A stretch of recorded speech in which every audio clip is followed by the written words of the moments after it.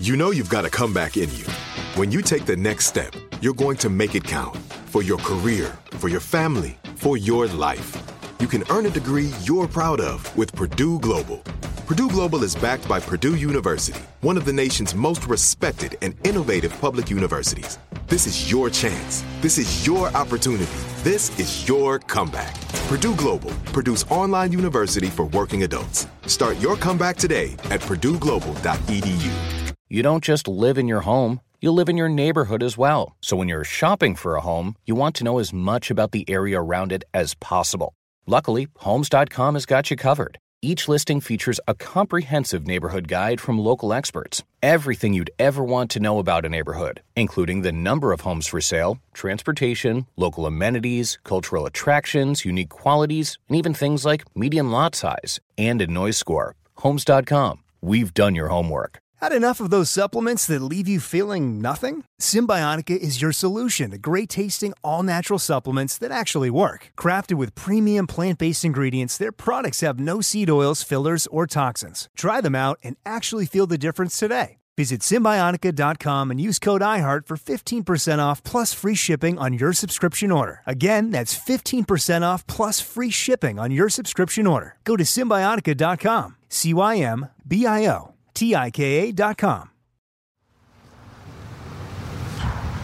Yeah, I mean, you think about these barrels here, each one of those barrels, you know, that's 1,000 bottles of whiskey right there. So in those 4 or 5 barrels over there. You've got this beautiful distillery. I'm looking at a sort of tractor-like thing. This tractor's awesome. We just got this about 6 months ago. You got cool toys. We got tractors, trucks, liquor tumbler that you make. Yep. Does this help take your mind off? Oh yeah, this is of the crazy. Yeah, because you know if there's an actual QAnon apocalypse, I have a lot of liquid gold that I can use as barter. It's. As you can hear, Denver Riggleman makes whiskey. He's got a craft distillery in Afton, Virginia, a small rural community about a 3-hour drive from where I live, in Washington, D.C. At one time in my life, I'd have said I was a fan of what Denver produces. Now that I'm 1 year sober, not so much. But I'm still a fan of his. Denver is a former representative for Virginia's 5th Congressional District. He served 1 term, then lost his re-election. I don't know if there's anybody inside D.C. who likes me right now, Democrats or Republicans. But out here, everybody loves me. They love me because they're like, you don't give a shit. Like fucking Denver, man. He don't give a shit. Have a bourbon. Denver used to be more popular in D.C., at least in the Republican Party. There was a time when he was a rising star in the House of Representatives, but that faded the moment he started talking about QAnon. Now, there's lots of people who talk about QAnon, even in Congress. A disturbing number, actually. What got Denver canceled by the Freedom Caucus and other Republicans was that he started talking about the dangers of that conspiracy movement and its ties to leaders on the far right, all the way to President Trump. I caught up with another person who fled town after the Trump administration, Stephanie Grisham, who was also once a popular figure in Republican Washington. She was the White House communications director, defending the president by attacking his enemies, including me at one point. Stephanie got further away from Washington than Denver did. She now lives a 20-hour drive from the nation's capital in a little one-stoplight town in the middle of Kansas, appropriately called Plainville. It's pretty far, but it's worth the trip. And we had lunch at a place called Burgers and Beer, where we reminisced about our good times together.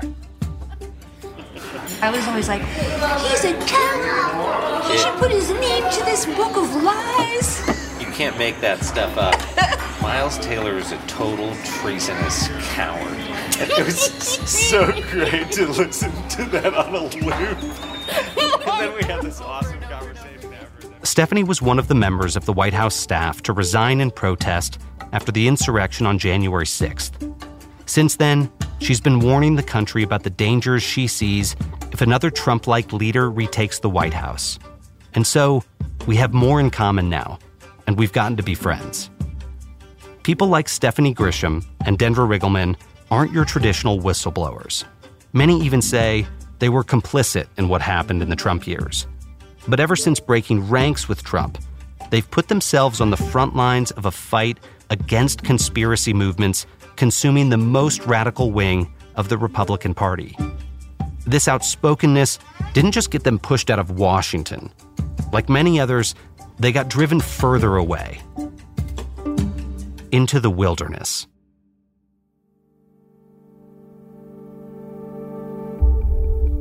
I'm Miles Taylor, and this is The Whistleblowers. On this show, we're going deep into the heart of power to meet people who spoke out about wrongdoing from inside the Trump administration.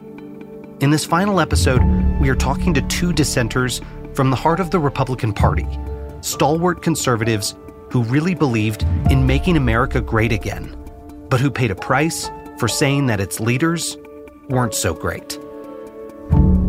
Episode 8. The call is coming from inside the White House.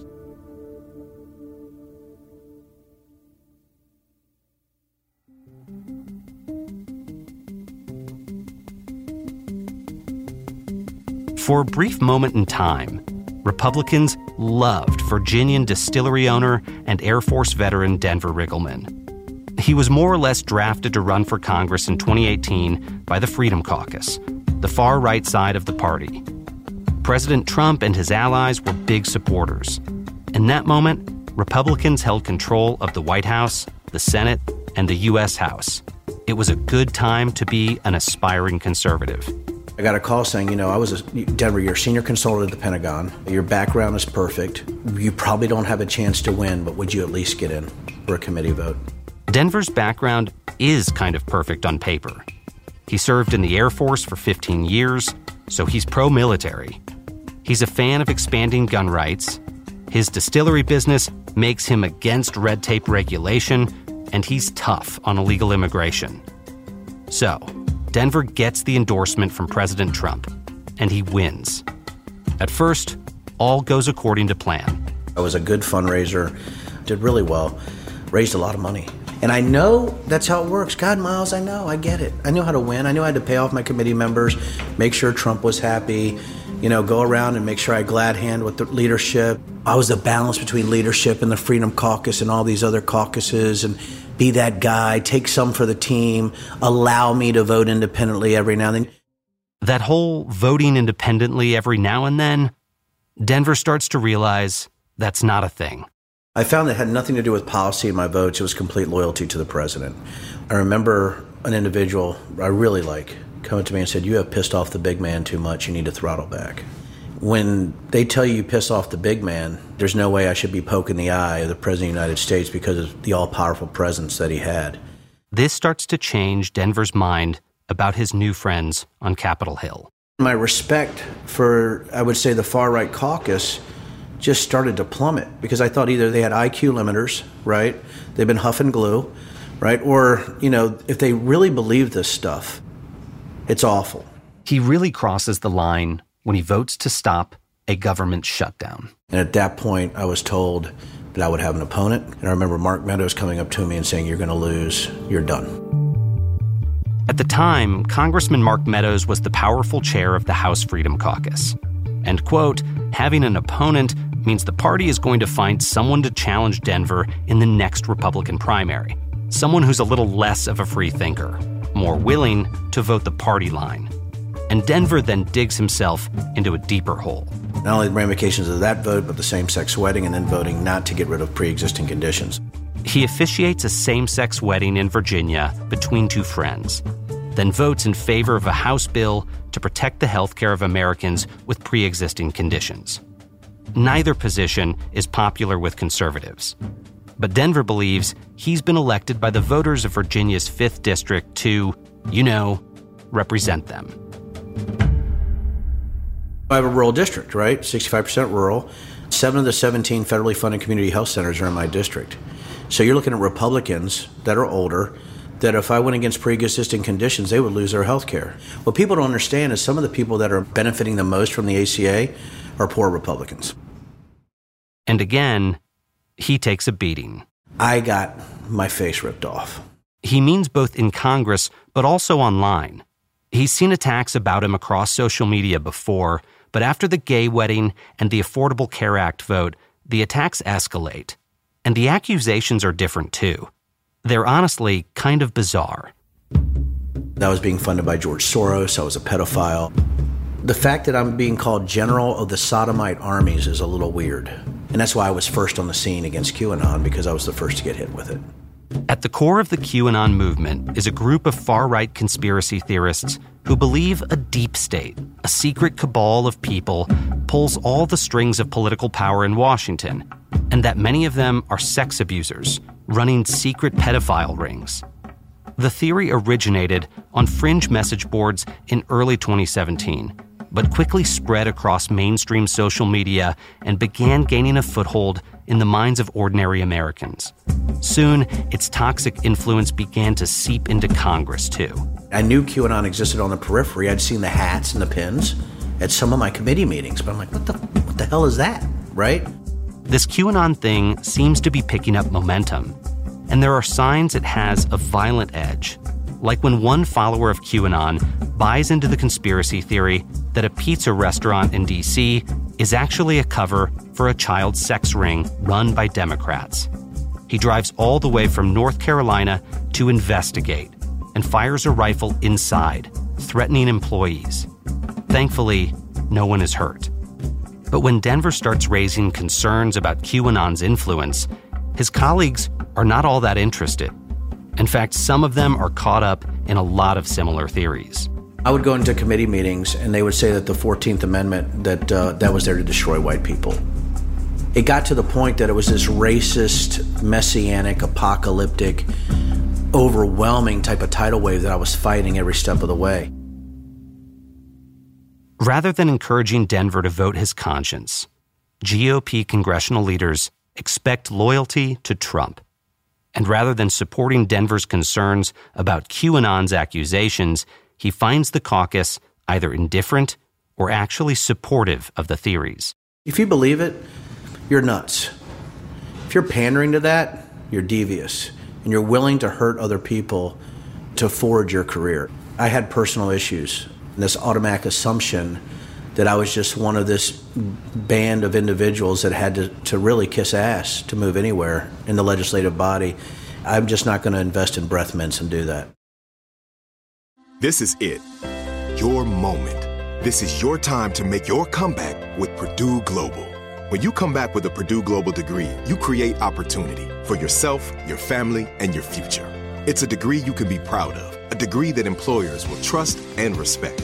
Purdue Global offers working adults like you over 175 flexible degree programs to meet your specific career goals. These include associate, bachelor's, master's, and doctoral degrees and certificates.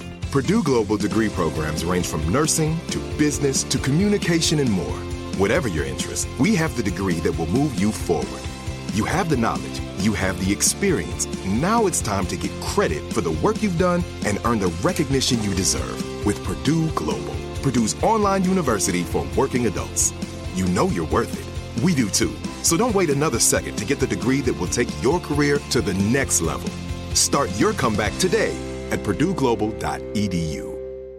Had enough of those supplements that leave you feeling nothing? Symbiotica is your solution to great-tasting, all-natural supplements that actually work. Crafted with premium plant-based ingredients, their products have no seed oils, fillers, or artificial nonsense. It's just pure goodness in every pouch. Try them out and actually feel the difference today. Visit Symbiotica.com and use code IHEART for 15% off plus free shipping on your subscription order. Again, that's 15% off plus free shipping on your subscription order. Go to Symbiotica.com. That's Symbiotika.com.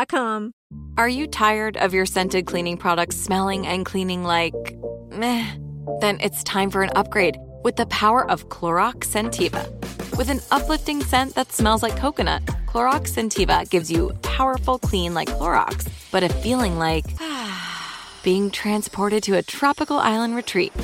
Imagine putting your phone on Do Not Disturb, tuning out all the constant, just the feeling of warm sand in between your toes and a fruity drink in your hand. The ones with the little umbrella. Refresh your home to feel like an all-inclusive vacation by getting Clorox Scentiva. Also available in grapefruit and lavender scents at a nearby retail store.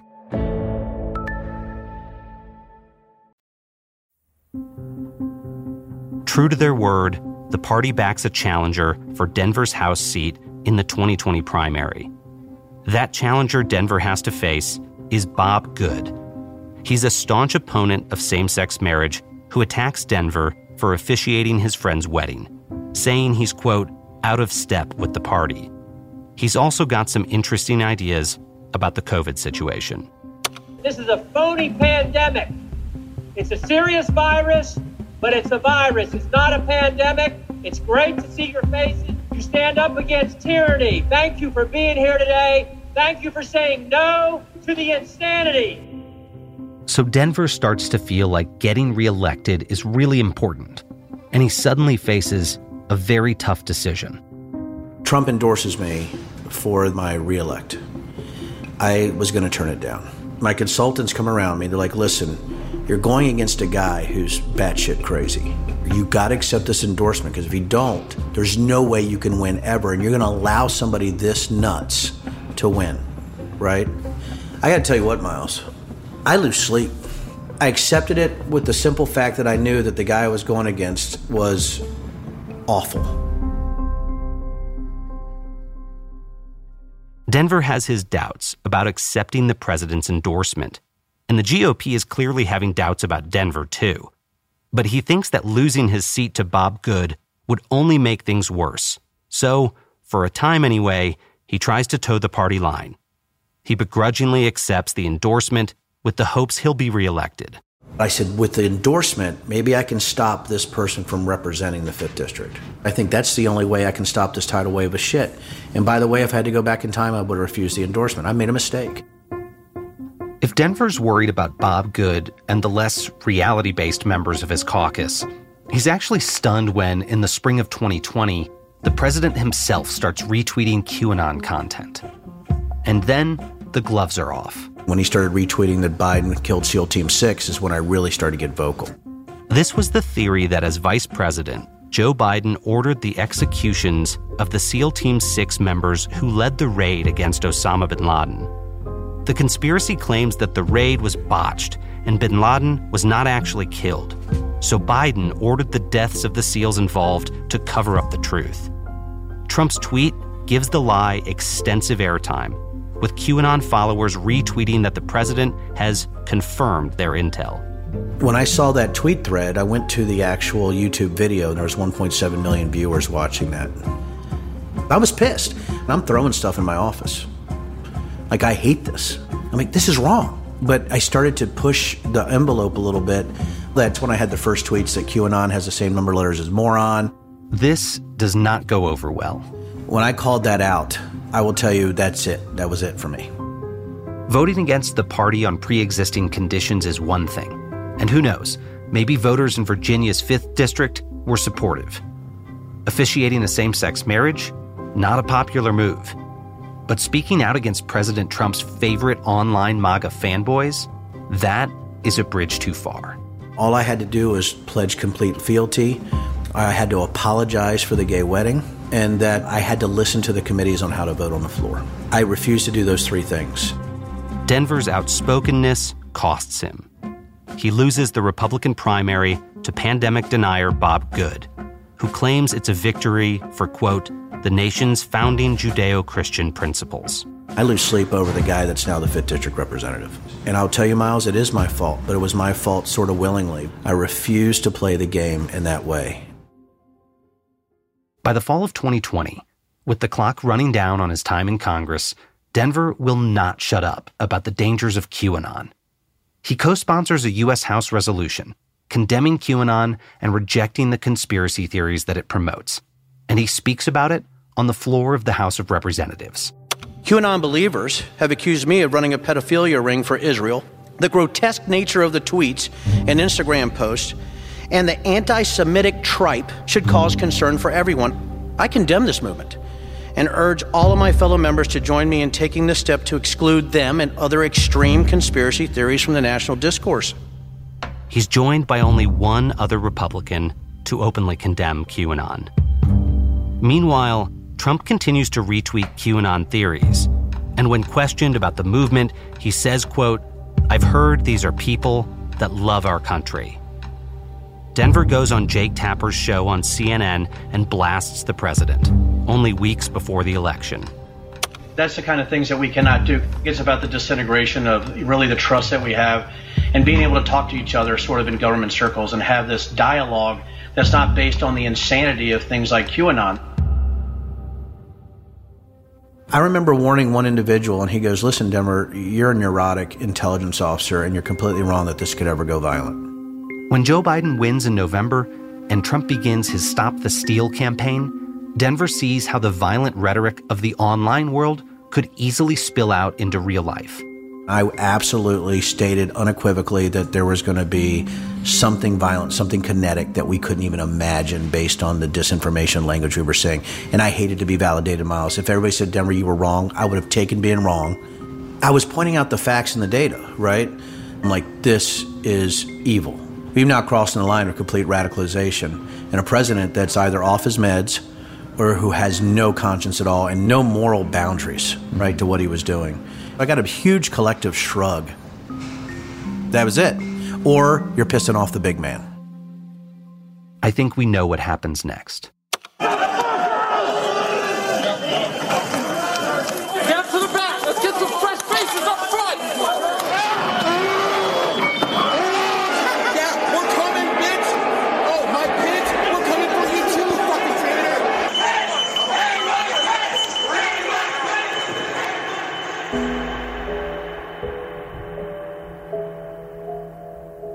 On January 6th, 2021, protesters, many of whom had been radicalized online by movements like QAnon, stormed the Capitol. 5 people die, and Denver's replacement in the House, Congressman Bob Good, is one of the 147 Republicans who vote against certifying the election results. I think so many of those individuals on January 6th actually thought our country was under attack and they were doing the right thing. And that's what I think people need to realize. And that's just the people who are willing to do violence. If you're looking at everybody else that's involved, everybody else all the way down to the local Republican committees that are putting out flyers or fundraising off the election was stolen. I mean, it's there. It's a chilling culmination of everything Denver has witnessed during his time in Congress. But January 6th also becomes an opportunity for other Republicans to break ranks, to say, enough is enough. Even the very people working down the hallway from Trump, like Stephanie Grisham. This is it. Your moment.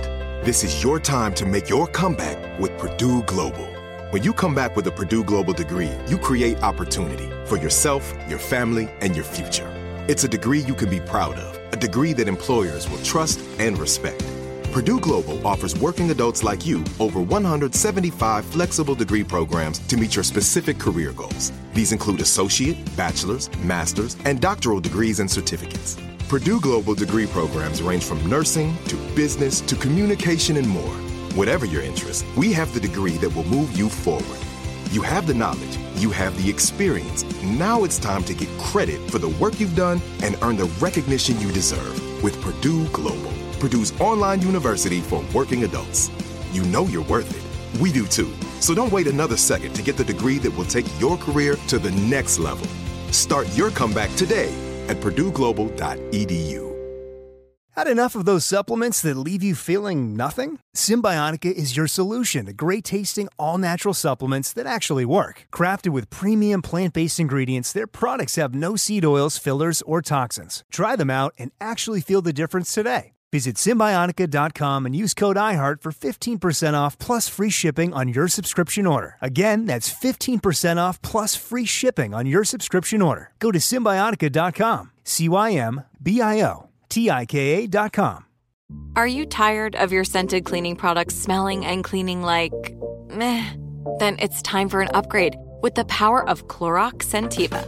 With an uplifting scent that smells like coconut, Clorox Scentiva gives you powerful clean like Clorox, but a feeling like being transported to a tropical island retreat.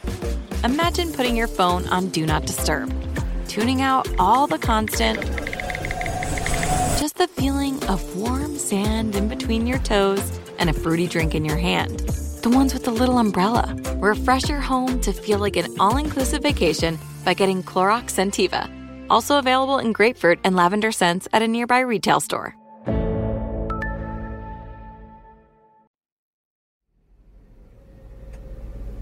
Let's see how long it's going to take to get there. Hey Siri, directions to Plainville, Kansas. Getting directions to Plainville. All right. 4.5 hours. Stephanie Grisham served in the Trump White House for all 4 years. First in the office of First Lady Melania Trump, and then as one of the president's closest aides. It was a dream come true for her, but by the end, it was the kind of dream you wake up from in a cold sweat. By the time she resigned on January 6th, 2021, she was ready to get as far away from Washington, D.C. as possible. Stephanie Grisham, former White House communications director, picked the middle of fucking nowhere to move after she left the Trump administration. I'm using her words, by the way, not mine. Stephanie was President Trump and the First Lady's spin master, and an unapologetic one. So why isn't she doing something today like leading comms for Trump's social media platform, Truth Social, or firing off press releases from Mar-a-Lago? It says I'm 3 minutes away. Doesn't feel like I'm 3 minutes away from anything. I'm still in the middle of a cornfield. So, got a gas station. Tom's Welding. There appears to be one stoplight. I decided that finding out an answer to that question was worth taking 2 planes and driving 4.5 hours to ask her myself. I'll do like hash browns and 1 egg. I only need 1 egg. How would you like it cooked? Over easy. No toast or anything? No. Okay. I'll take coffee. Coffee? If you had told me this back in 2019, that I'd be sitting at a place called Burgers and Beer in Plainville with Stephanie and her sister, I would have said, probably not. That was the year I published my book, A Warning, still as anonymous. When the book came out, it was essentially Stephanie's job to go after anyone who was critical of the president. And I thought she did it with a disturbing amount of zeal. Whoever wrote the anonymous book is a coward. All across government, the president has been saying, and I think it's been proven time and again, there are obstructionists all across this government who are working against the president. That clip from Fox and Friends was pretty typical. Stephanie certainly sounds like a true believer. And she was. She had been with President Trump since the start of the campaign, when she first saw him do his thing on the rally circuit. Watching him speak, I was mesmerized. I was not mesmerized necessarily by him, but the people in the audience were just into it. And the cheers, and they really liked him. And I had never seen such a crowd. I really hadn't. And I had done all these Romney rallies. And so at that moment, I was like, I'm in. I'm sticking with him. This is fun. Stephanie was living in Arizona and had worked on Mitt Romney's presidential campaign. She was then spokesperson for Arizona's Attorney General, Tom Horne, and the Republican caucus in the State House. She joins Trump's team as a press aide. It's like nothing she's ever seen before. We were doing 5 events a day or something, and this one day we were running so behind. And our last event of the day was in a barn somewhere in Appalachia. And we were literally 3 hours late. So by the time we got to this barn, I think it was 1 a.m, and we walked in and the place was packed. People were on the floor sleeping. And I walked in and I was like, my God, this is a movement. This is not normal. And that's when I knew. I was like, he's going to win. Washington insiders, the media, they didn't see it until election night. And the press was like, what? What? And the mood started to take, it just took this turn. You could feel it in the room. There was just this like, oh my gosh, did we just do this? The Trump campaign team entering the White House can't help but feel defiant, ready to prove wrong all the critics who ever doubted them. I think our mindset was like, you all told us we were terrible. Y'all, made fun of us. And now here we are. And fuck y'all. Right away, Stephanie is folded into the transition team. And it's a heady time. Like I said, a dream come true. One day, Sean Spicer called. He was going to be press secretary. And he asked if I would be a deputy press secretary, which had always been like a dream of mine. I even kept a picture of the White House in my office all the time, everywhere I worked, to remind myself of my goal. So when he offered me deputy press secretary, I was like, yes, oh my gosh. I watched West Wing. I was convinced I'd be C.J. Craig. Lots of girls probably wanted to be C.J. Craig, the White House press secretary, played by the incomparable Allison Janney on NBC's The West Wing. I mean, nobody could tell it like it is like her. My trouble with your spin is that we're not going to get anywhere putting on a calm face. We need to pick a fight. Why? Because in politics, if you're not on offense, you're on defense. I'd be like pithy and funny at the podium. I've had a goldfish and date a reporter secretly. Like, I knew I'd be her. Turns out, being deputy press secretary under Sean Spicer is not actually like being C.J. Craig at all. In the first press briefing, Spicer, at the behest of the new president, lies about the crowd size at the inauguration and is humiliated all over cable news. And Spicy, as he was called on SNL, is too focused on not making Trump angry to develop much of a working relationship with his deputy. I was not in any meetings. He literally had me taking the press in and out of the Oval, in and out of the cabinet room. Trump really liked me. Always, he'd see me come in, he'd call me over, he'd ask me who was being nice, and, he'd ask me how things are playing. I was like, oh my gosh, here I am with this awesome job title, but I'm not doing anything. But 9 months in, she gets a different opportunity. She's tapped by the East Wing of the White House to be chief of staff and press secretary for First Lady Melania Trump. It was like nirvana. We came in at like 8:39, whereas before I'd be in the West Wing at 7 a.m., roll out of there at 4:30. Everyone was beautiful and dressed so beautiful. Throughout the next 2 years working for the First Lady, Stephanie is shielded from most of the insanity. The travel ban, Charlottesville, family separation, the Michael Cohen controversy. The list goes on and on. She's fully aware of what's happening. But in the East Wing, your job is to protect the First Lady, to put out statements about her initiatives, and to make her look good.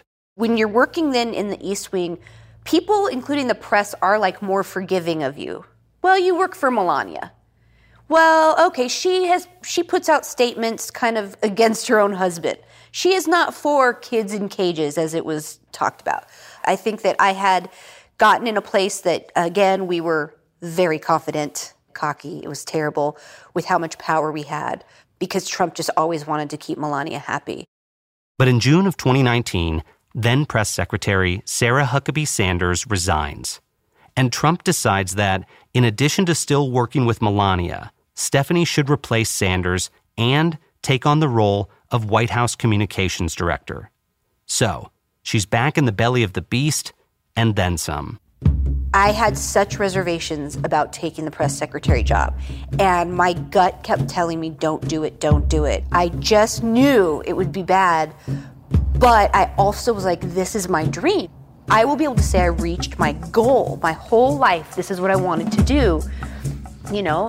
Every other politician now hates you because you work for Trump, so you're never going to probably be at the White House again. I would still work for Mrs. Trump. It was because I was so against working just for him, and I thought that she would, keep me protected and that I would be able to call her when he wanted to do real crazy stuff. Magical thinking was just the norm in this White House. One word comes to mind, it's just pathetic, and I would just remind Mitt Romney that he is not president. It's hard for me to actually hear the word Republican and Mitt Romney in the same sentence. That's Stephanie on Fox Business, bashing her former boss, Mitt Romney, for not falling in line during Trump's first impeachment. This is her job now. And here she is on Fox and Friends, running down the White House press pool while defending her decision not to hold press briefings. He's his own best spokesperson, it's true, and also he's the most accessible president in history. And to be honest, the briefings had become a lot of theater, and I think that a lot of reporters were doing it to get famous. They really were. I mean, yeah, they're writing books now. I mean, they're all getting famous off of this presidency.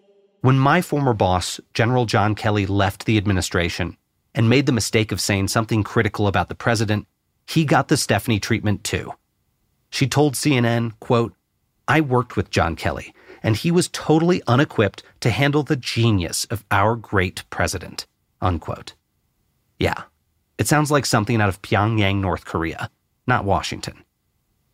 Stephanie transforms herself into a voracious defender of President Trump. She spins for him, blocks the media from talking to him, and attacks anyone who questions his agenda.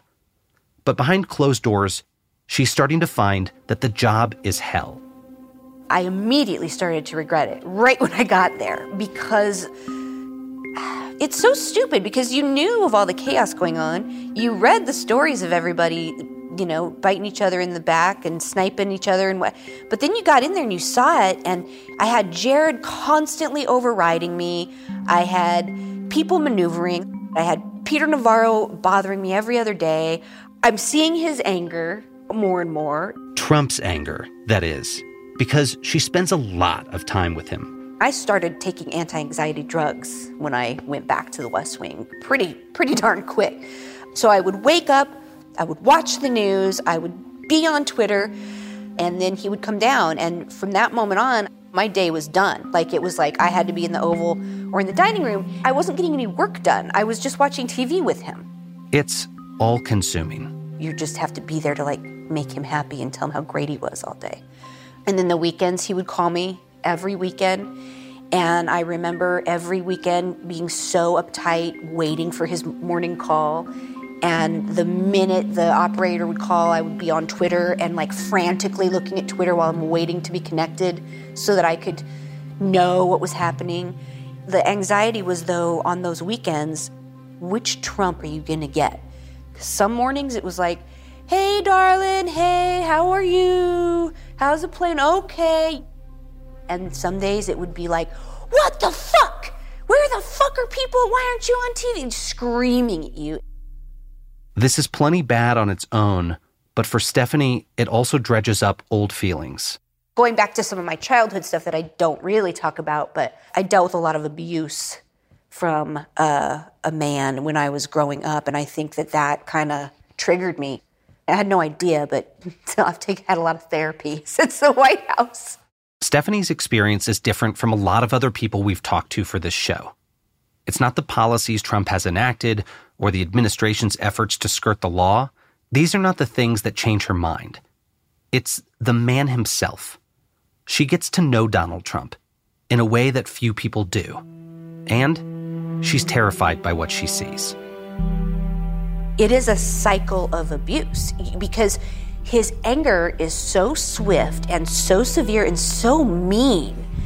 I feel like a snowflake saying that. He's mean. It's not. It's cruel. All you do is you want to make that version of that monster go away.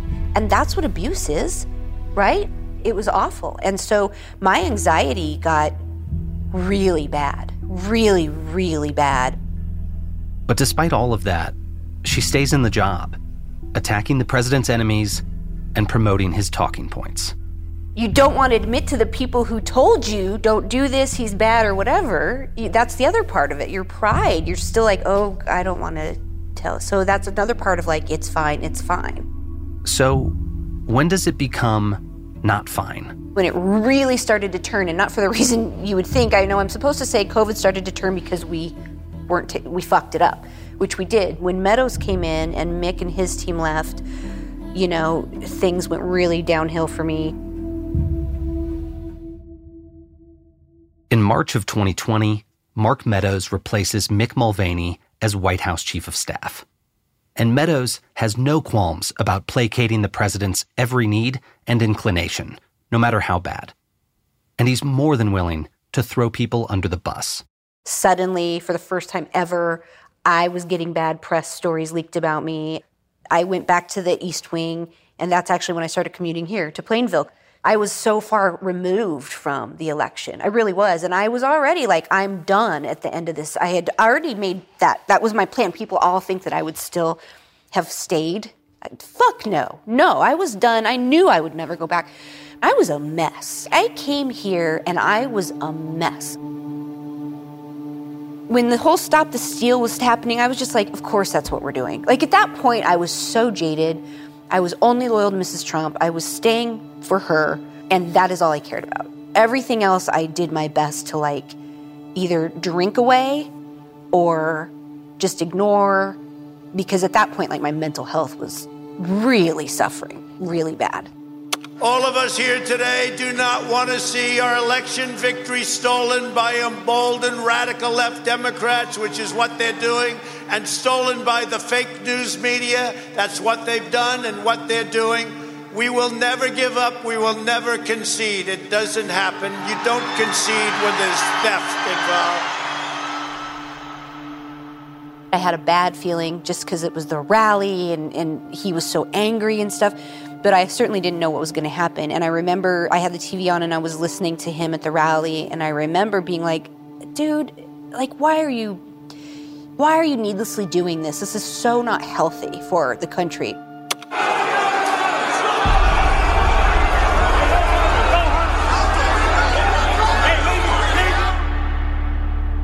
And then when everything started to happen at the Capitol, I sent Mrs. Trump a text and said, do you want to put a statement out?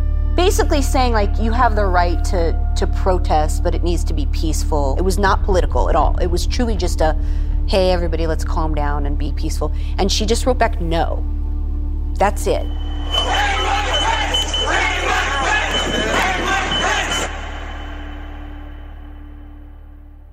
The First Lady does what her husband does best. She lies. Now she has said she had no idea what was happening and that it's my fault because I didn't brief her as her chief of staff, which is just bullshit. Like, she knew everything that was going on all the time. There was always a TV on. I think it just all came to a crash to see it so vividly. I think it felt like I was watching my own self burn down. She's one of the leading staffers in the administration who resigns that very day. I resigned. I sent her an email like 5-10 minutes later, and I resigned, and I CC'd a senior advisor of hers so that I couldn't take it back. She sent me a really nice text that said, you know, I'm sorry to get your email. I value your friendship. And she has never spoken to me again. Stephanie moves to Plainville permanently. But it's not really over for her. I felt so safe here that was nice, but I still was like riddled with anxiety. But then when I decided to go forward with the book, I thought it would just be more therapy for me than anything, like write it down.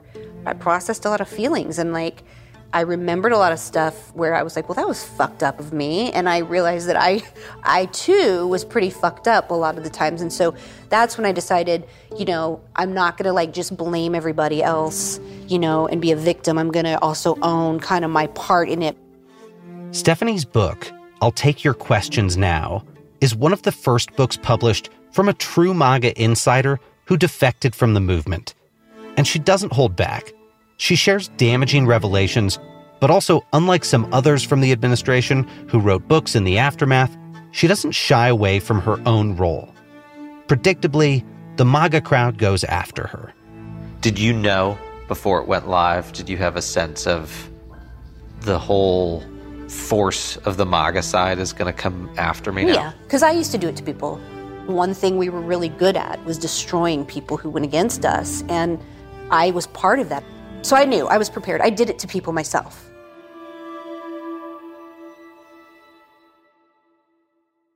She also appears before the January 6th committee. On MSNBC, host Nicole Wallace recounts Stephanie's testimony about Trump's behavior during the insurrection.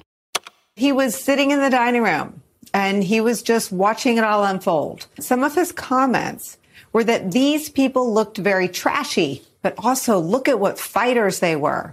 He loved how they were fighting for him. The media is kind of skeptical about all of this. Joy Behar on The View summed it up for a lot of people.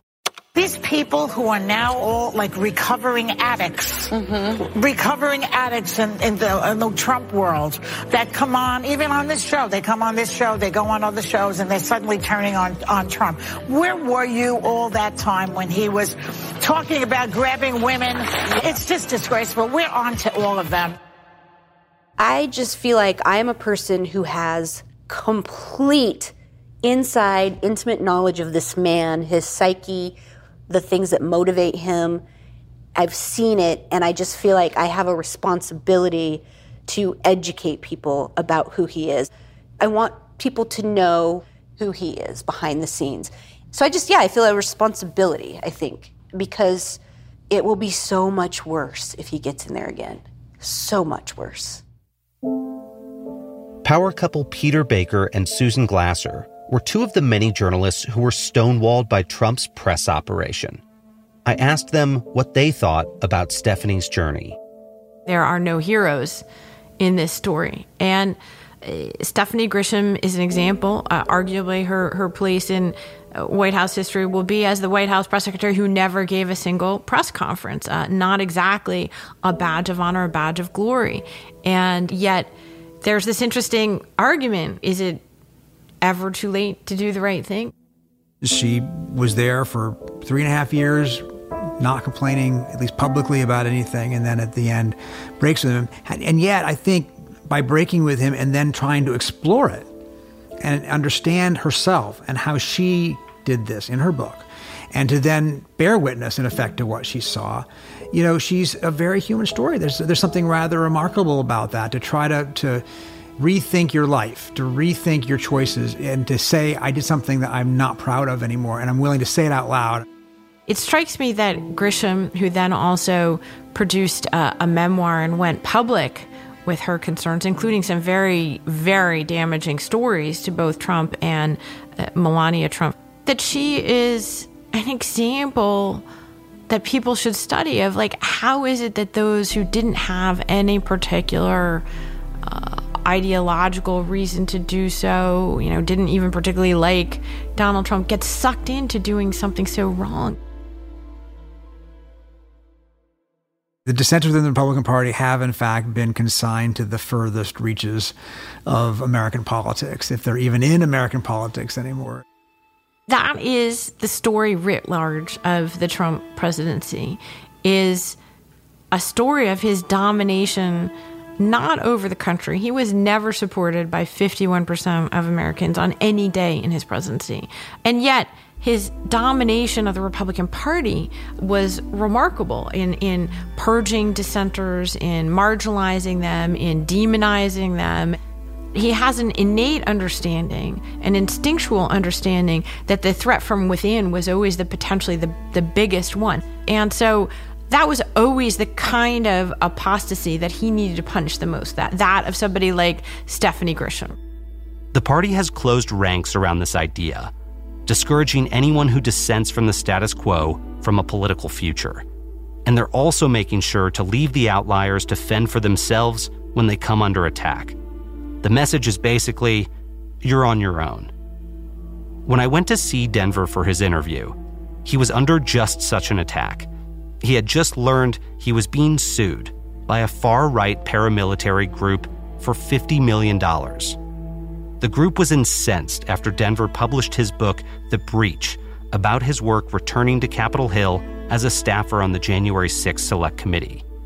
He was part of the team investigating groups responsible for the attack on the Capitol. Crazy has so much more energy than sanity. And that's the thing, is that sane people somewhere need to find the energy, to match that type of crazy or that type of zealotry, that's coming from certain groups. Such battles don't give Denver any appetite to return to politics. I would rather light myself on fire than run for office again. I've never seen such depravity. I think Congress is a disease right now. And the fact that the people that are going in there are the people that will do anything for power, and the talented people, the ones you want in public service, are looking over there like, do I want to swim in that sewer? Hell no. Stephanie doesn't want any part of the sewer either, but the sewer often comes to her. They're suing me. They still try to shop stories.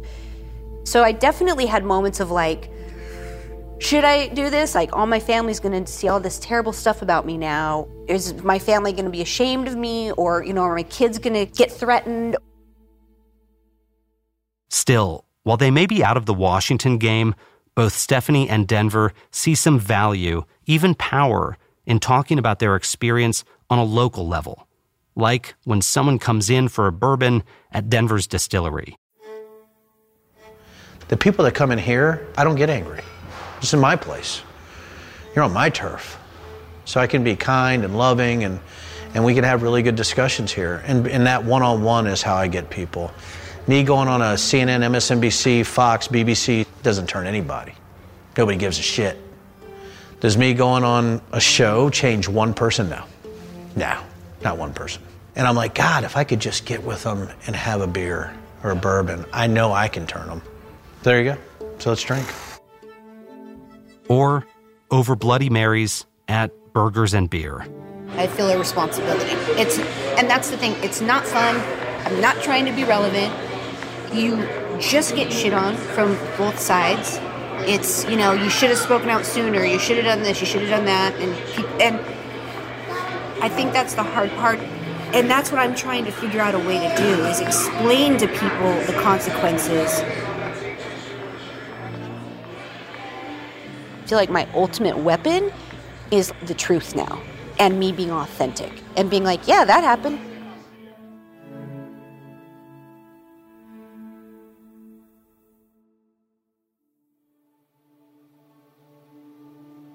When we started this series, I was wrestling with my own issues around whistleblowing, namely whether I came forward soon enough and whether doing it anonymously was actually the right choice.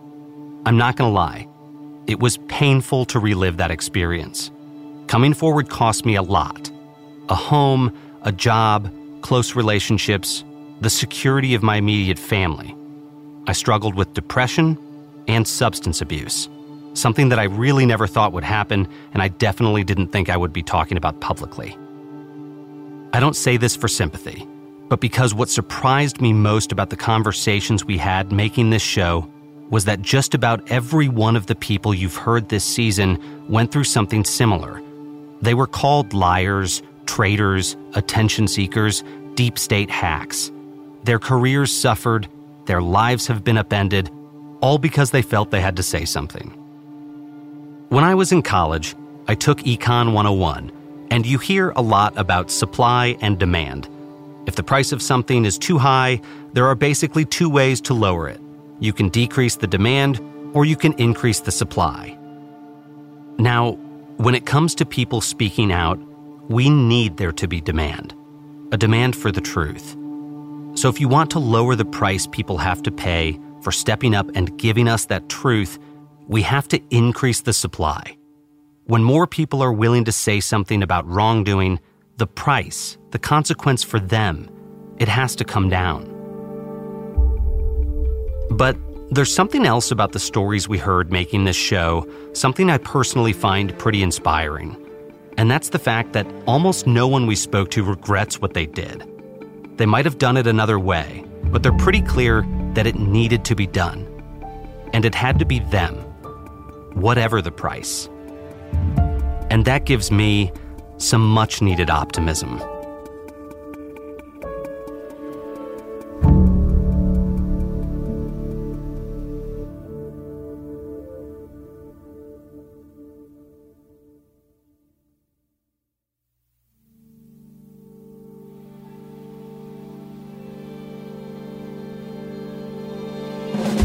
The Whistleblowers is a production of iHeart Podcasts in partnership with Best Case Studios and ARC Media. It was hosted by me, Miles Taylor, and written by me, Isabel Evans, and Adam Pincus. Isabel Evans is also our producer. Associate producers are Hannah Leibowitz-Lockhart and Ashley Warren. Darcy Peekold is consulting producer. Zach Herman is the VP of Development of ARC Media. This episode was edited by Daniel Turek with assistance from Max Michael Miller. Original music is by James Newberry. Executive producers are me, Miles Taylor, Adam Pincus for Best Case Studios, and Barrett Goodman for ARC Media. Beth Ann Macaluso is our executive producer for iHeartMedia, along with Allie Perry. Special thanks to Kevin Pham, all of our contributors and interviewees, and our intern, Anna Levitt. And a big thanks to the teams at Government Accountability Project and Whistleblower Aid, two of the best organizations for government and private sector whistleblowers seeking legal support. Follow and rate the Whistleblowers on the podcast site of your choice. To hear what these whistleblowers and others have to say about what they believe will happen under a second Trump administration or in the White House of a MAGA successor, you can pick up my new book, Blowback, from Simon & Schuster.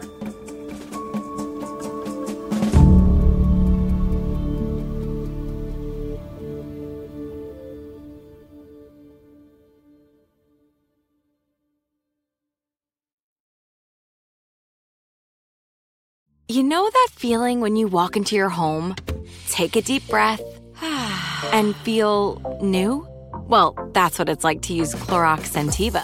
Because Clorox Scentiva smells like coconut, cleans like Clorox, and feels like energy. It'll elevate any cleaning routine to not just clean, but also make every room smell like a tropical coconut getaway. Discover how Clorox Scentiva's powerful clean and refreshing scents can transform your space.